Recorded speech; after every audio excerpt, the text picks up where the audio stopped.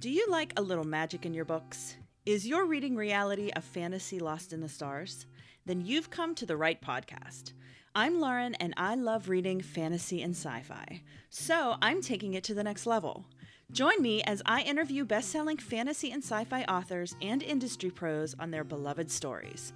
Welcome to the Inkfeather Podcast. In today's episode, I'm interviewing author A.C. Gaughan about her Elemente books.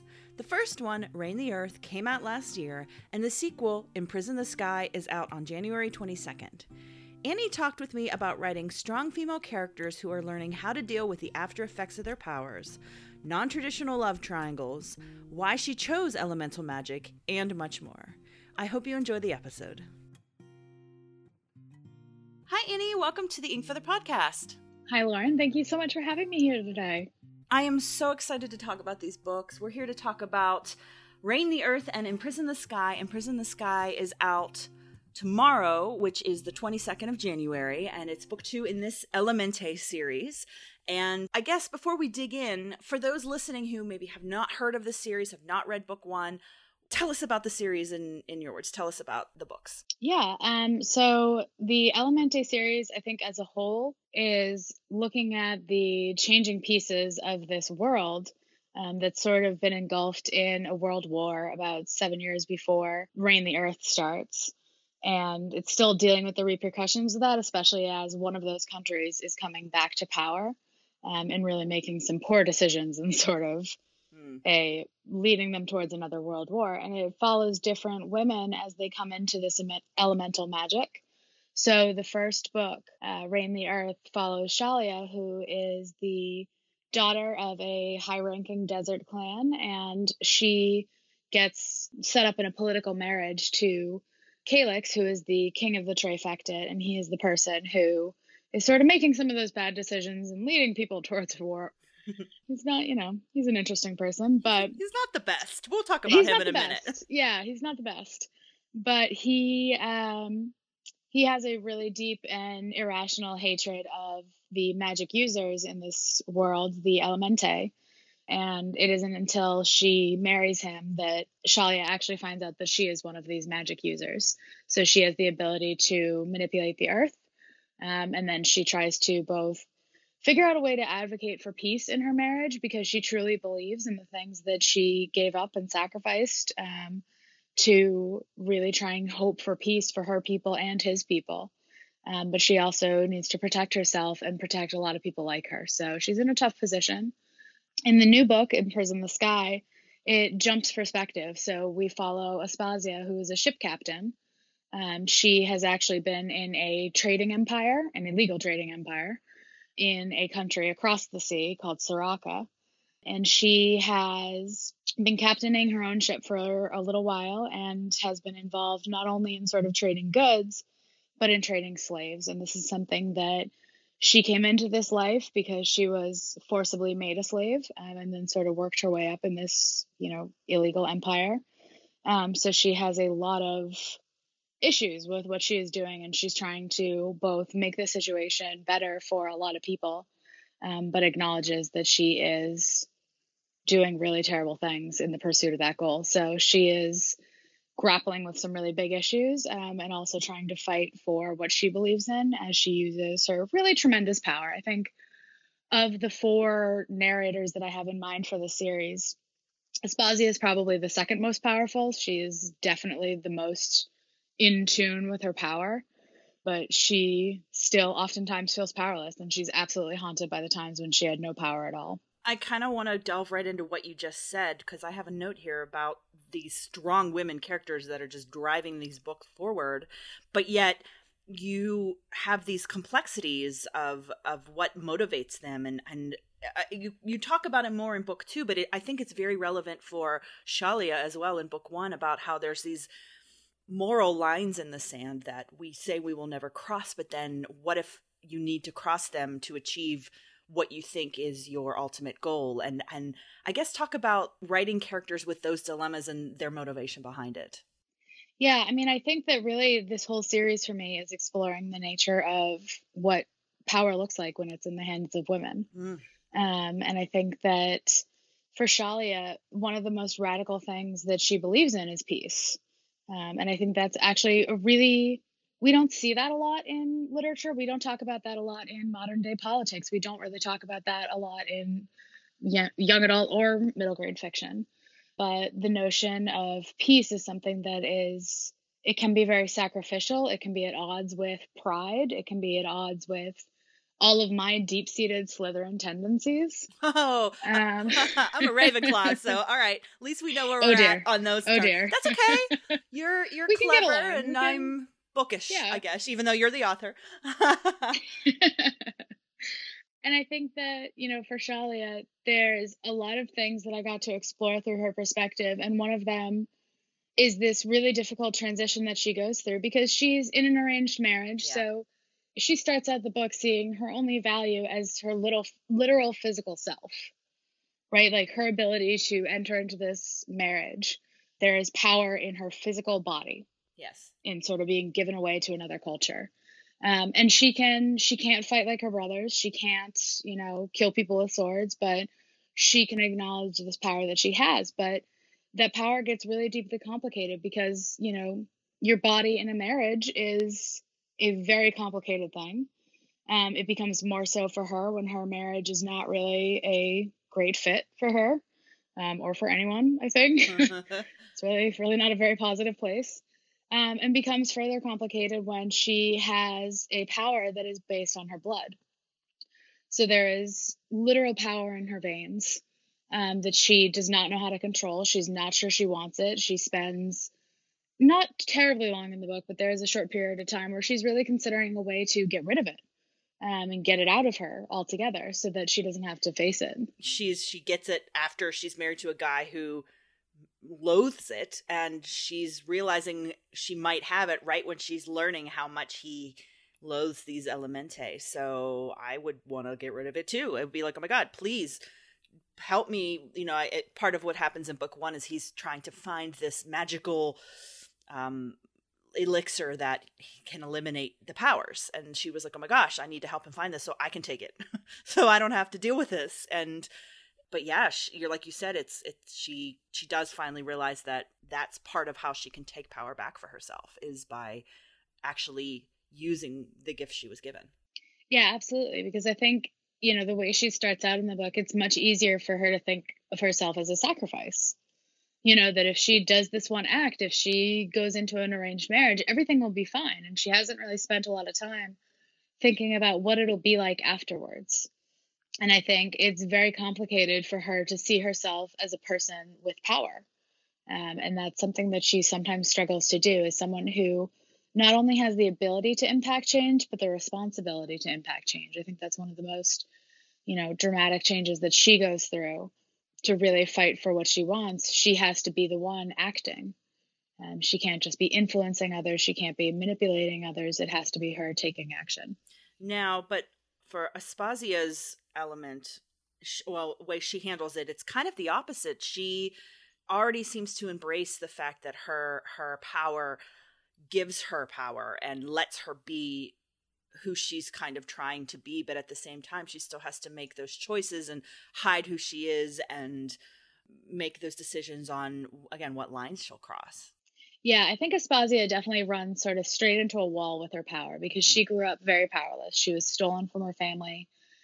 She was forced into slavery. She kind of, in some senses, I think there's a part in the book where she says that lucky is not the right word for it, but in some senses she got lucky in her situation, that she was put in a place where she could work, she could do things that would earn her some freedoms.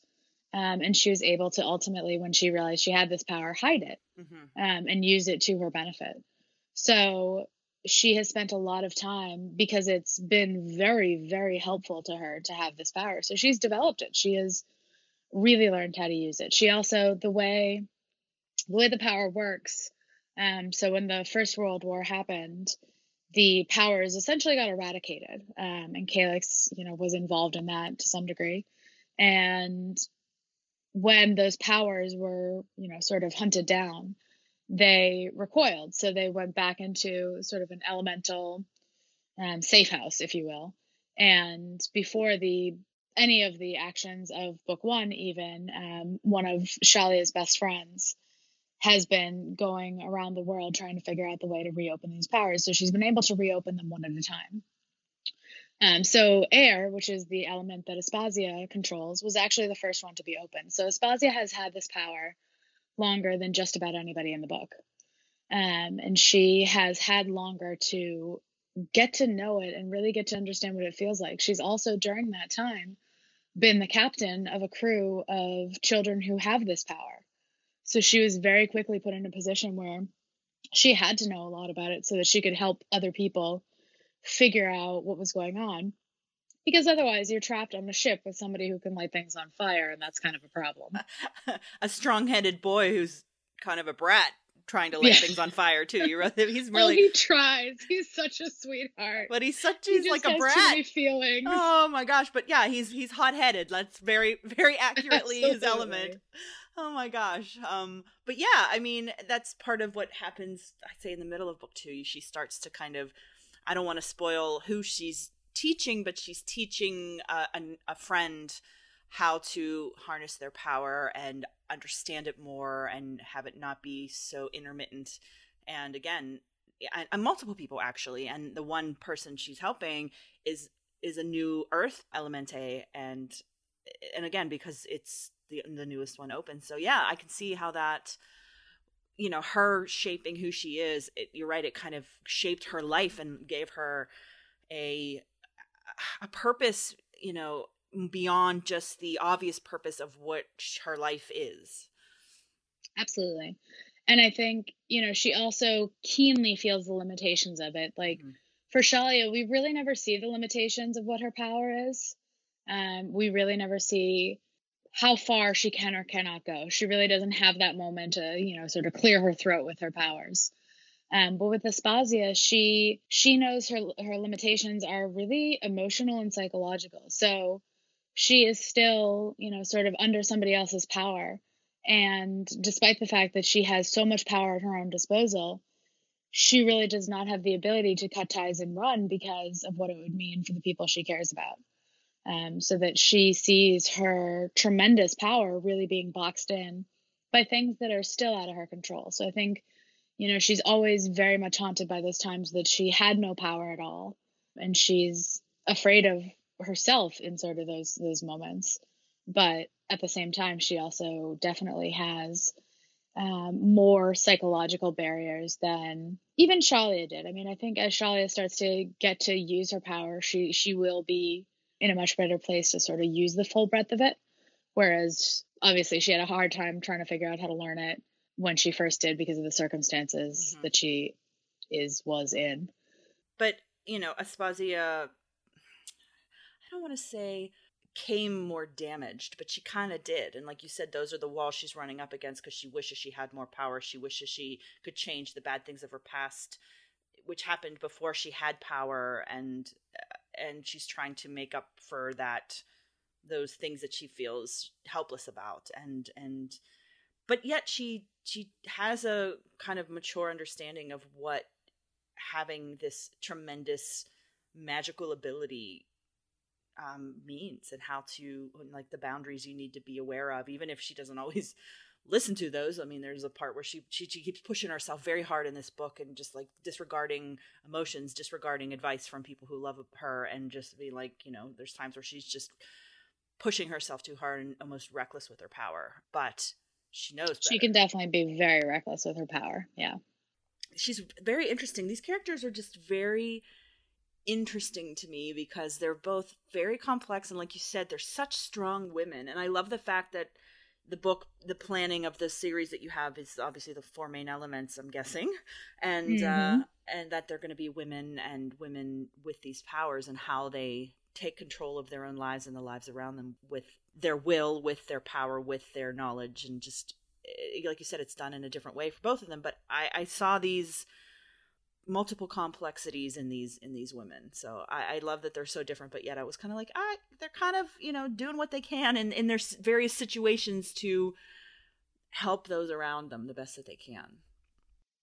For sure. They have a lot of sort of core values in common, which is interesting because the two later protagonists, the girls who are both fire and water, really do not have the same core values at all. And actually, their core values tend to compete very much so with Shalia and Aspasia. And I think that they definitely differ in some of those things, but Shalia and Aspasia both so deeply feel the need and the importance of family. That is such a huge through line for the two of them. And it's definitely something that, you know, given the chance, I think they'd be very, very good real life friends. Yeah, I could definitely see that. And okay, so I kind of want to think about, so take these guys, and I'm thinking about their situation as we're talking and how they could be friends, but they're both up against kind of awful humans who are challenging their existences in various ways. In book one, like you said, Shalia has to marry Calix, and he's kind of a jerk. That's a summary. That's putting it mildly. Yep. Though he was way more complex than I was expecting. He wasn't just straight evil. He was evil, but he had glimpses of possibly his version of feeling, which I found was interesting.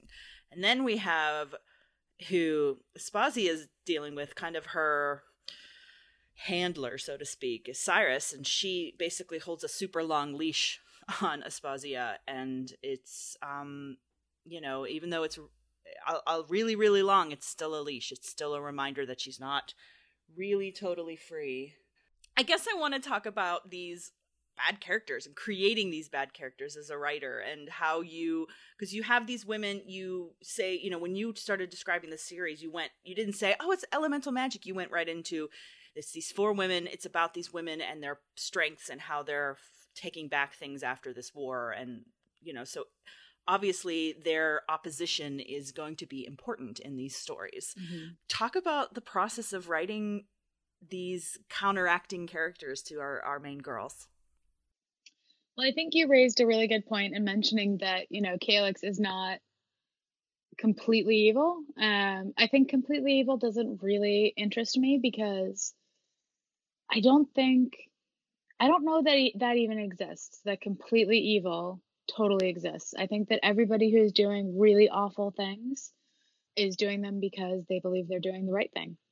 And I think that's arguably the most terrifying thing of all. And I think that's especially true given our world climate, given our political climate, given, you know, all of these different things. And especially, you know, you look at any major issue and the amount of people that are involved in it, it's everyone thinks that they're doing right for their families, their people, their constituents, their needs. And I think that that's the most terrifying villain of all, really.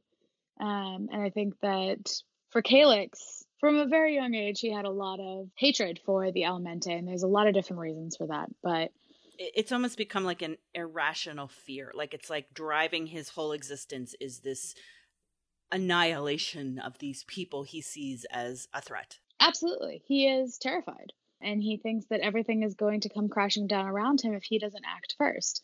And as a ruler of a kingdom, the weird thing is if this was another country, if he thought one of the opposing countries, their sole mission in life was to take down his country, nobody would think twice that he was eliminating an enemy, or at least blocking an enemy.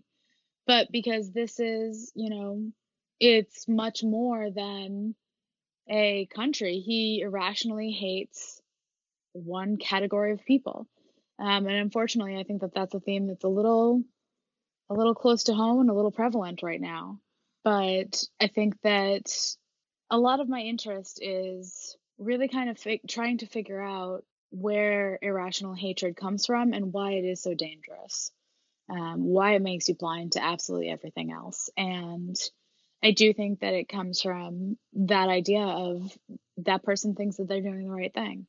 They're just basing those decisions off of really terrible information. And they're unwilling to. I had a teacher in grade school that told me someone cannot be reasoned out of what they haven't been reasoned into. And I think that often holds true for, you know, fear. The reason is not a part of that, so reason can't be a part of the solution either, which is scary. Yeah, that's actually very poignant. Wow. Yeah. I know, I think about that a lot. That was a really amazing teacher of mine. But Huh. I think for Calix too, he, it's interesting seeing him through the lens of his siblings because he has a younger sister and a younger brother. Yes. And they love him to a degree. I think they also have a lot of issues with him, but it's difficult to think of him as a very young king who is being challenged by a lot of people and had to be really tough. And we get glimpses of that side through the siblings talking to our main character, Shali, in book 1, like, well, here's why he is the way he is. And it helped me understand him. I actually think he's an incredible character. Like, he's just so complex, and he's not a good person. And No. he does some really, I think, almost not surprising, but at the same time, I'm like, wow, he really went there. Like, awful, awful, awful things that you couldn't even imagine doing to another person, he's doing to another person. And he's doing to people in this. And it's just, I don't want to say it's mind-boggling because it's, he has shaped who he has become. But at the same time, like you said, I get a better glimpse from the other side of who he was, that he wasn't just this monster, that he was someone who was, like you said, scared and was trying to do the best for his people. And, he even talks about that a bit himself to his wife. And yeah, it was a really interesting dynamic. I will say that it was, and he's obviously, well, he's around in book 2 as well. And, not as present, but still around. And influencing the way the world is being shaped, because his bad choices are essentially directly affecting Aspasia and her potential choices because of what he needs. Absolutely. And her leash holder, I guess we should say. And Cyrus is interesting too, because she's like a serpent. That's kind of how I feel about her. She's like clever. Oh, I like that. Yeah. Clever evil, like this, like deceiving kind of, like, but not in his motivations. Again, I don't want to say they make sense to me, but he's got this fear. He had this fear from a childhood, and it's shaped who he is. She's just like, she makes choices just to hurt people, just to keep people under her foot. She threatens people. She sends, she keeps her leashes tight in different ways. And she's kind of awful too.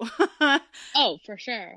And I think she may be a little bit more transparent about it. Yes. I think that, she's a slave to the almighty dollar. Yes. I shouldn't use slave in that context, but she is really concerned with her profit, and anybody who gets in the way of her profit, it doesn't matter to her. That's how she's gotten to where she is. She has no issues with that. But she also has a sister, and she also has built people that she trusts into this empire. So it's kind of like, if you have this empire that you've built from the ground up that a lot of people are willing to take away from you, that you would do anything to protect, how do you bring new people to trust into that situation?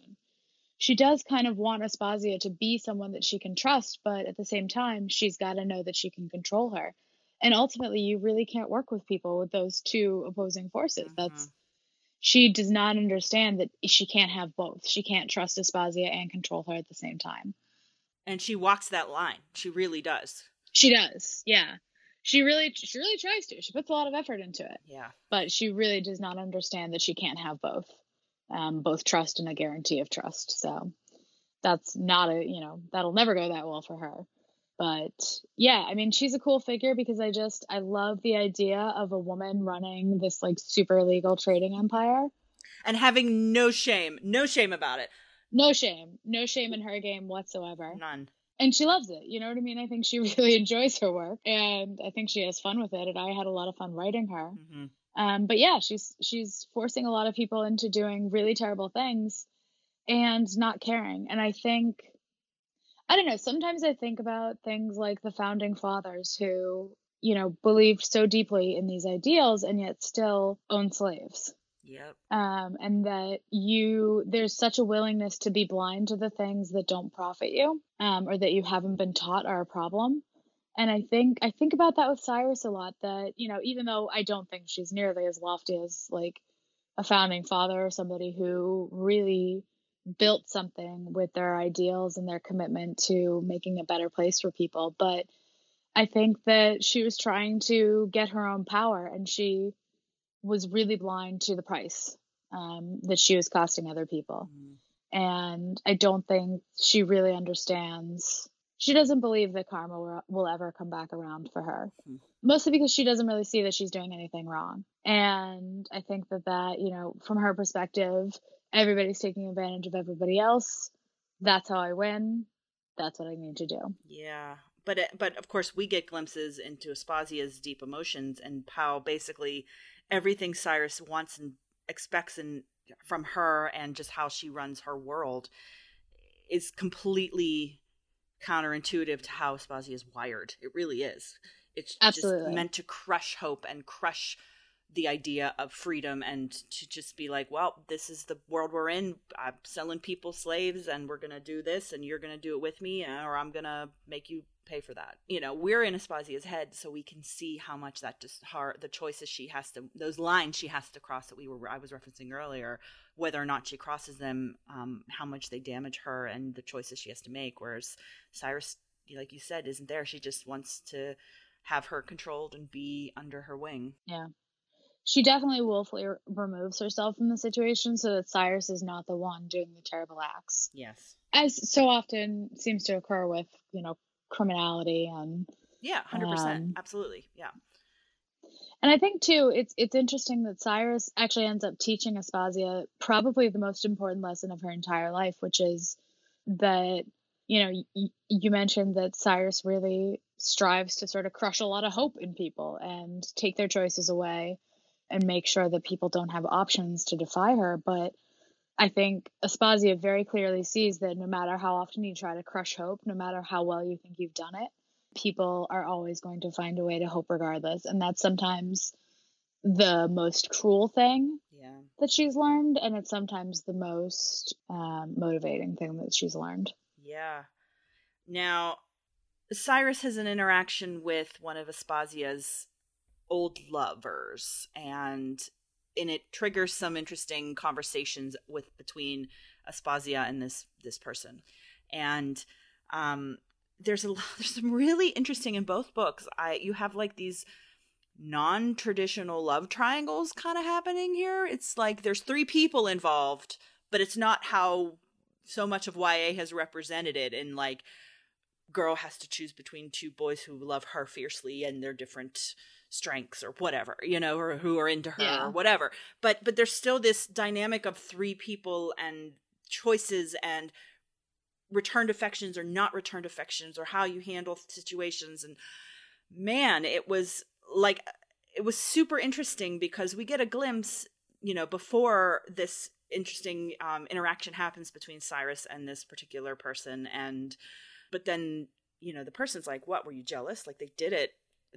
They, after the fact realized that it was probably done to hurt Aspasia, but, it was really also this person's motivation to kind of get back at her for not feeling the way that they want her to feel. And both books, you have these really complicated love interest relationships, I guess is a good way to phrase it.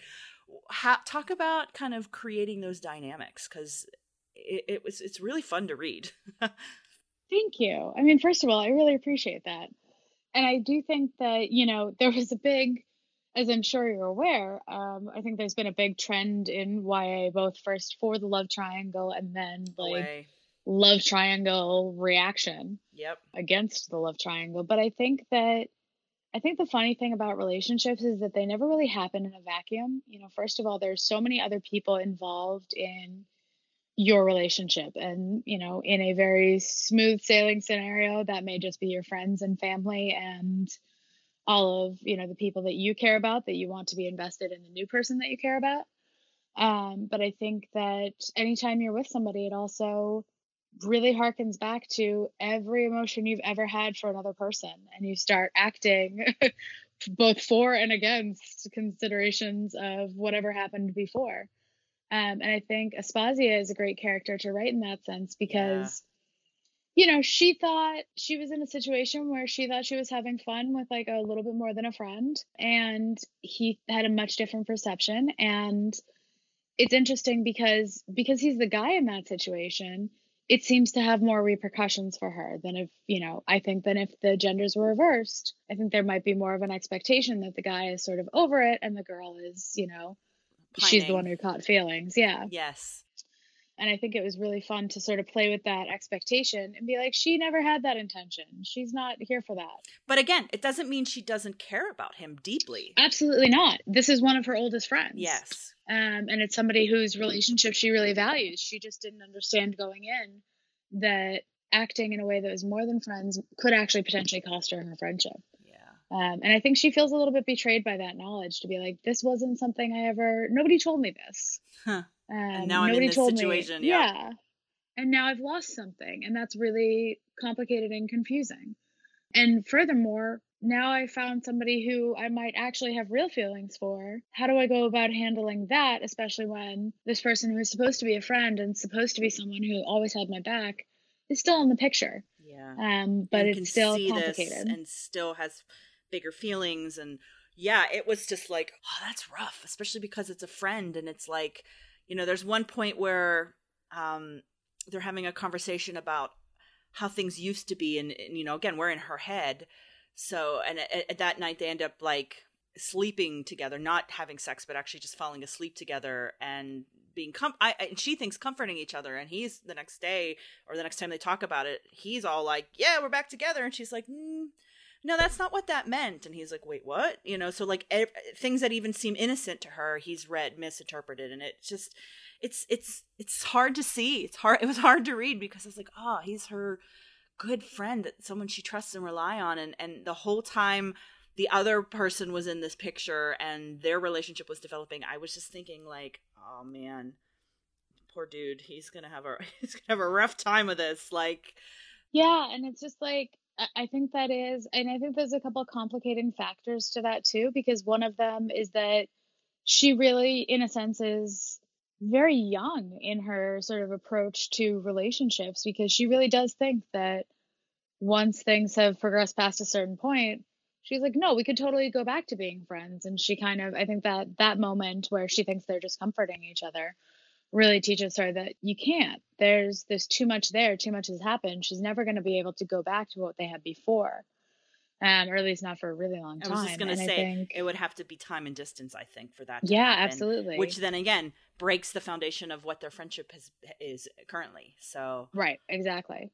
And I think too that there's also, she really faces a lot of power dynamics with her love interests, because I think that she's the captain of a ship.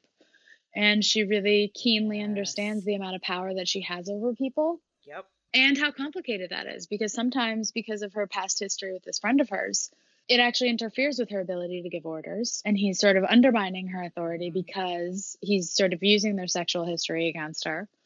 And it also means that it really impacts the way she approaches having a new relationship with a new person in her life. Yeah, because she understands that he may not actually be free to sort of give his emotions to her when she's the captain, when she literally has power over him. Yep, it's a really interesting dynamic. And again, totally different from Shalia's dynamic, whereas she is gifted to the king as his new wife, but yet she feels no emotional connection to this person that she's married to, and sees how her family is and her parents are in love, and she knows so many couples who genuinely have affection for each other, and she keeps waiting for it to happen. And it's just like, well, guess it's never going to happen. This is my lot. I could maybe come to care for this person. And then he does something, you know, Calix does something awful that tears that down again. And then, you know, she starts to find feelings in a friend and is confused because, oh my gosh, is this what this is supposed to be? And I can't have it with who I'm supposed to be with. It's a mess. But again, the power dynamic's very different because she's such a strong character, because I really enjoyed her evolution from, you know, not her naivete with the we're getting married, it'll all be peace forever now, but as she comes to realize that, how she still takes power onto herself, how she challenges the things she doesn't like, and that's kind of her way of maintaining her strength in these relationships. But at the end of the day, she's at the whim of her king husband, and how do you handle that? So seeing these two women handling two different emotions with two different men in their own various situations, it was an interesting read. And like I said, I read these books back to back, so for me to like have Shalia's story in my head as I'm reading Aspasia's story, it was really fun in my mind to be like, oh, this is different, but it's still a dilemma. It's still an emotional mess. Yep, absolutely. And I think it's there. I mean, I'll admit that I enjoy writing people who, while I don't think Aspasia really had feelings for anybody else other than like on a friend level. So, again, and I guess neither did Shalia. So I wouldn't consider either one of them a love triangle. That's what I mean. It's not a love triangle traditionally, but there's still three people with emotions of varying degrees from each of them towards each other. Like it's this weird, relationship-y thing. Yeah. And I think even further complicating it for Aspasia, she's got a really old love interest that pops up. Yes, that she also keeps mentally thinking and comparing, going, well, this is what I have as an experience, and what was that like versus what this second other one was like, versus just fooling around with someone versus potentially having feelings for someone new. It's her. Mm-hmm. She's definitely kind of she seems rather emotionally intelligent. She seems to be kind of in touch with that part of herself, which I don't think a lot of 18-year-olds, 17-year-olds are. I think it's funny because I think there's moments where she's totally in touch with herself and very emotionally mature. And then she just has these moments where she's like, and she's acting from a very emotional place. Mm-hmm. I think she acts out of fear when she's cornered. And I do think that she felt very sort of upended by her relationship with her friend ending, because it didn't end the way her sort of first relationship with the friend ended. They had really prioritized their friendship above anything else. And I don't think either one of them was like truly in love. They just enjoyed each other and had a good time and parted ways when it was natural. And then so she was sort of like, wait, but aren't all relationships the same? Yeah. Why wouldn't this happen again? And I think that does show a little bit of her naivete, lack of emotional maturity. Yeah, but it's like weird because you get these glimpses, and it makes me wonder when she's, as an adult, like a full adult, how she would develop. I don't know. It's interesting to think back to myself as a 17-year-old, and now as someone in their late 30s, to be like, oh God, wow, this is like so different. So yeah, I don't know. It was a lot of fun. It was a lot of fun to read, and I really liked, like I said, I liked that there was this. Again, I don't even know what to call it. It's not a triangle, but it's these strong women having to deal with emotional dilemmas with two different men in their lives. Mm-hmm. That's a good way to summarize it. And it's kind of funny because you mentioned the whole idea of like being a 30-year-old and thinking back to your like 17, 18-year-old self.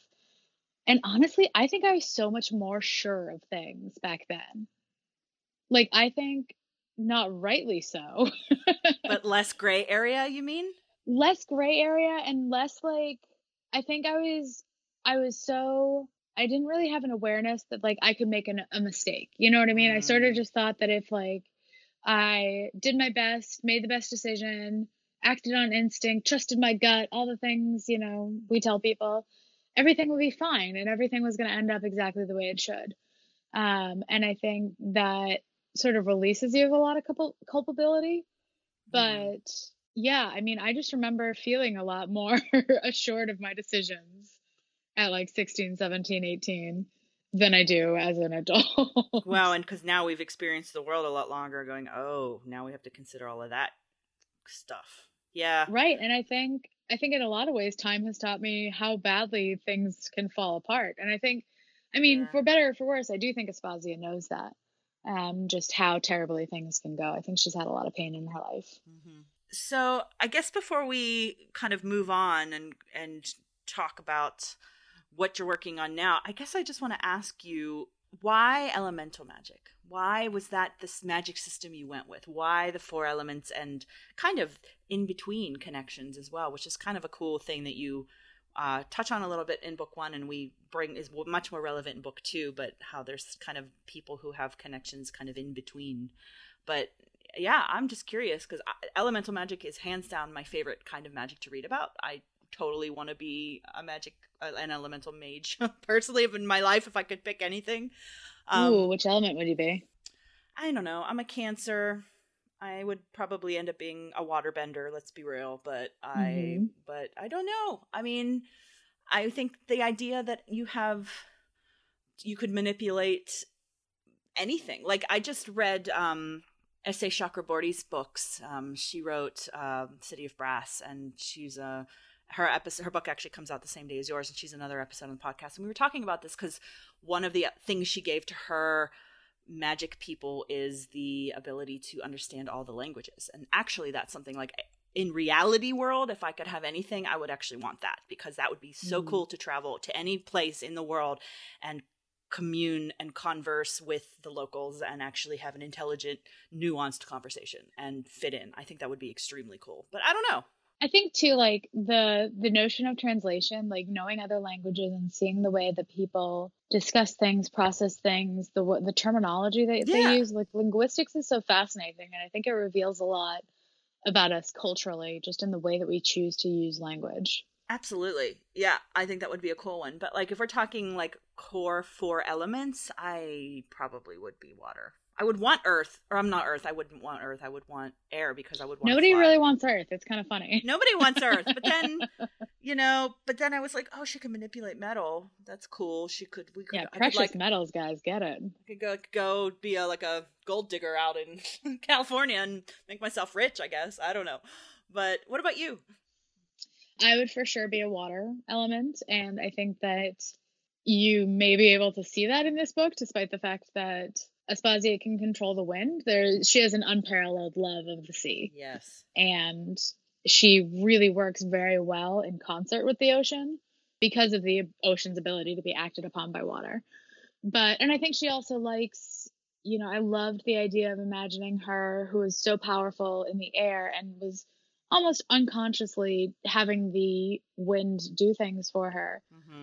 When she's underwater, she's totally cut off from that. Yes. And I liked that idea of her both dependent on and loving something that actually made her powerless and strong at the same time. Like, I thought that was a really cool thing for her. But I have loved boats and sailing and ships since I was a really little kid. And I feel like, not to say that I grew up on the water, but I spent a lot of time on the water as a child. And there's nothing I would love more than be able to like explore the Marianas Trench. Yeah. Like just the idea that, what is it? Something like 60 or 70% of the world's oceans are totally unexplored. Like we really don't actually know what's out there. And how cool would it be? Like it would just be unbelievable. So I'm a little bit obsessed with the water. I have a couple of friends that describe me as aggressively nautical. So there's that. Aggressively nautical. That's amazing. But yeah, I mean, I love elemental magic because I think it has both boundlessness and limitations. It does. Like, it's been really cool writing the series with my critique group at my back, because I work with an author named Katie Slavensky. She writes middle grade and contemporary, and she's also this amazing scientist. So she loves to both poke holes in and lovingly fact check me about what the natural world can do. And with Rain the Earth, we had a long conversation about like, Shalia could not actually make plants grow. That was sort of originally how I imagined the earth power. And Katie was just like, no. If you can manipulate the earth, you would need a lot of other things to make like growth happen.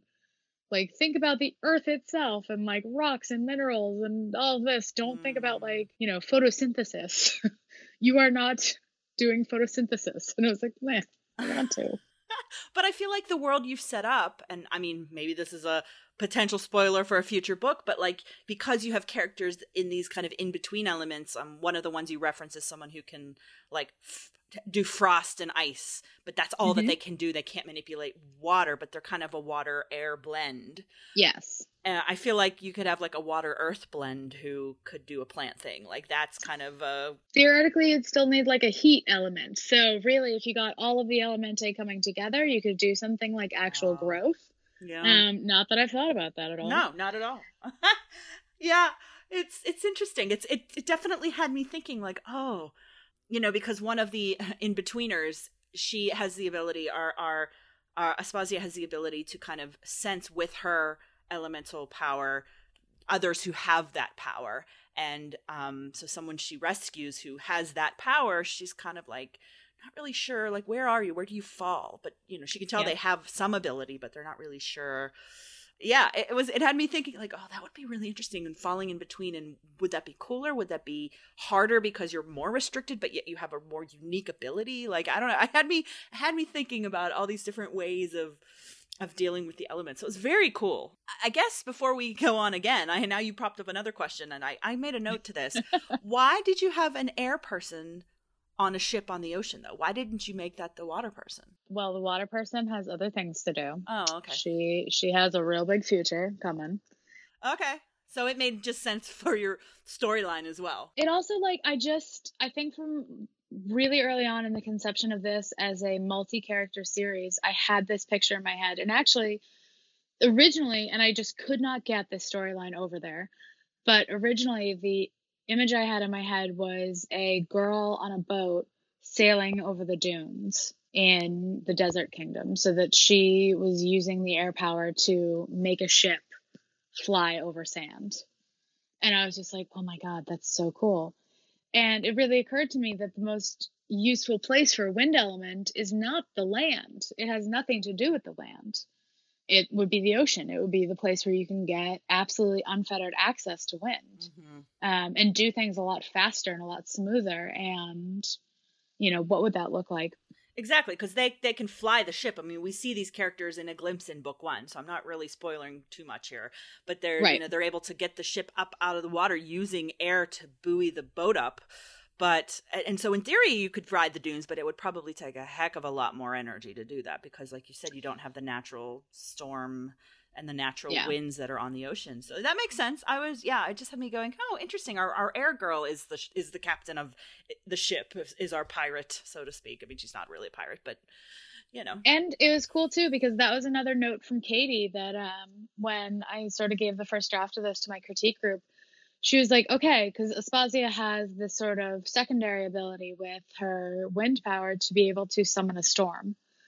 So by manipulating where air is in the atmosphere and sort of like raising and lowering air pressure, she can actually call a storm.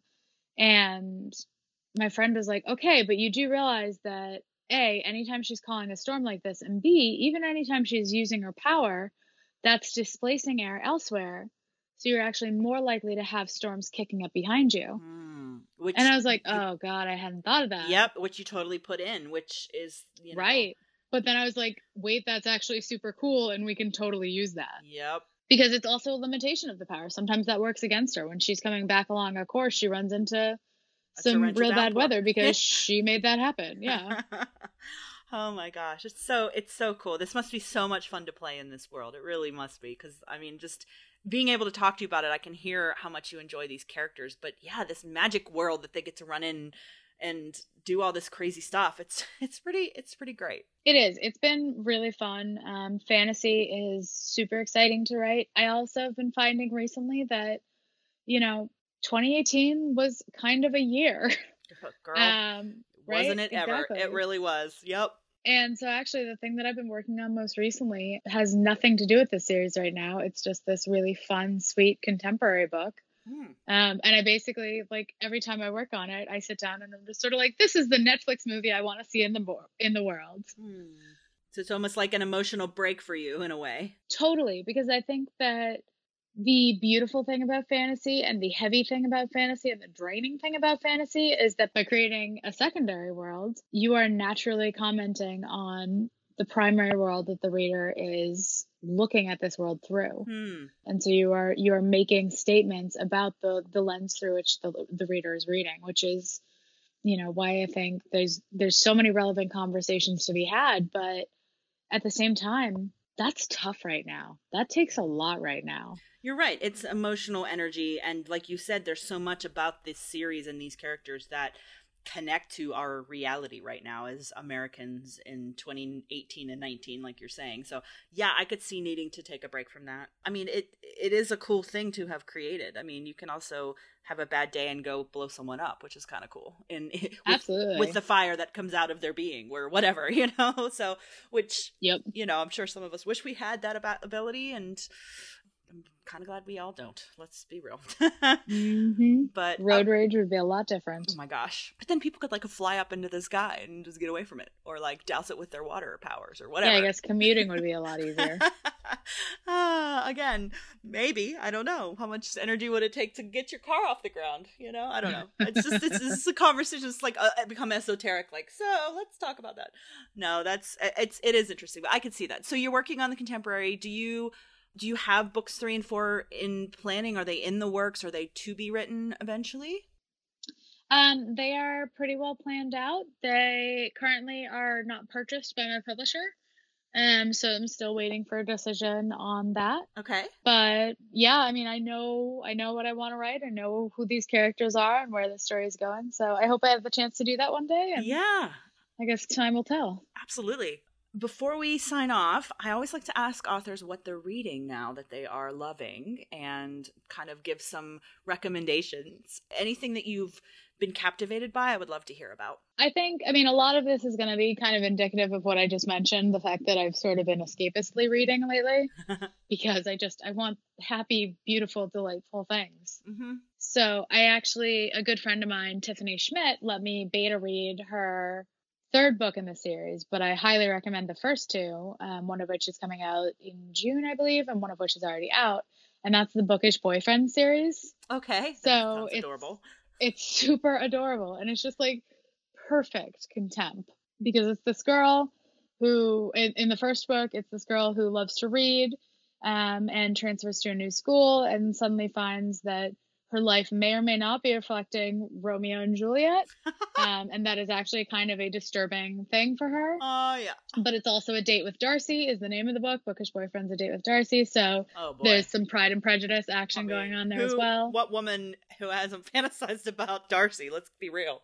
He's everybody's book boyfriend. Let's be totally real about that. So absolutely. So there is a Darcy in this high school. But oh, that's amazing. They're perfect. And the next in the series is called The Boy Next Story. And I'm trying to remember what the 2 books mashed up there. Oh, it's Little Women. And what did the book start out as? Oh, I forgot the other book. And the one that I just was able to read is actually a mashup of Frankenstein and Anne of Green Gables. What? So, yeah. So each of these characters, which I was sort of like, oh my God, Tiffany, what are you thinking? Frankenstein and Anne of Green Gables, are you crazy? But reading it, I was like, oh my God, my mind is blown. There are so many parallels to these stories. Oh my gosh, that's amazing. So, yeah, they are phenomenal books. They are, especially for like deep book nerds, but also like, people who just want like sort of a light and fluffy read. Like there's a lot of really amazing layers to these books, and I'm just obsessed. Oh, I think it's The Great Gatsby and Little Women is the second one. So the second one is The Boy Next Story, and the third one is currently called Talk Nerdy to Me. It's amazing. They actually sound like contempt I would read. That sounds pretty awesome. They're amazing, and they just keep getting better and better. What else have I read recently that I was obsessed with? Less on the lighter side, but I guess keeping with the whole Jane Austen theme, I loved E.B. Zeboy's Pride. I think that was one of my favorite books of this past year. I loved it. I don't know that book. E.B. Zeboy is, I think, one of the best new talents in the past couple of years. I believe her debut was just 2017. I've seen the cover for this, yes. Yeah. American Street is amazing. That was her debut book, and Pride is sensational. So I'm just like hanging on the edge of my seat, seeing what she's going to write next. Oh, awesome. And there's actually a book you said in the middle of that you are really enjoying that I'm actually going to be reading soon myself. You were telling me about earlier. Oh, yes. That's my friend Bridget Kemmerer's A Curse So Dark and Lonely, which is a retelling of Beauty and the Beast. And it's so original. It's so different. And it really sort of changes a lot of the ways that we talk about this story. So I'm racing to the end of it, and I'm so excited. She and I are going out on tour with Mimi Yu, awesome. Who wrote The Girl King. So hopefully I'll be able to maybe see some of these listeners in some of those cities. But yeah, I'm really excited to just hit the road and see some friends and talk some books. Oh man, that sounds great. And for those of you listening, Bridget's going to be on for our Valentine's episode, because I have another author who also has a Beauty and the Beast book, and I'm going to interview both of them, and that one's going to be on February 12th. So yeah, I can't wait to talk to her about this book. I've heard nothing but good things. Everyone I know who's read it's been like, it's so good, and even you confirming, oh my gosh, it's so good. So I can't wait to read it. So yeah, those sound like great recommendations. I'll make sure to put those as a list on the blog that has all this info on the episode. Thanks, Annie. This was really fun. It was so great to talk to you. I really am so grateful that you reached out. And this was a wonderful chance to chat. And I love talking books with people. So thank you for a great conversation. Books are always great to discuss. And guys, if you haven't picked up Reign the Earth, that's book 1 in the series.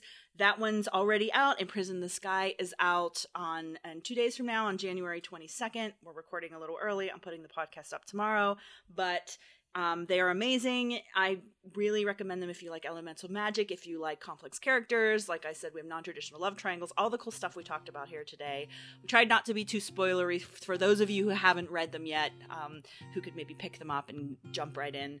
And thanks for listening. And next week's episode is going to be S.A. Chakraborty talking about The Kingdom of Copper, which is the sequel to The City of Brass. Thanks for listening, guys. Bye!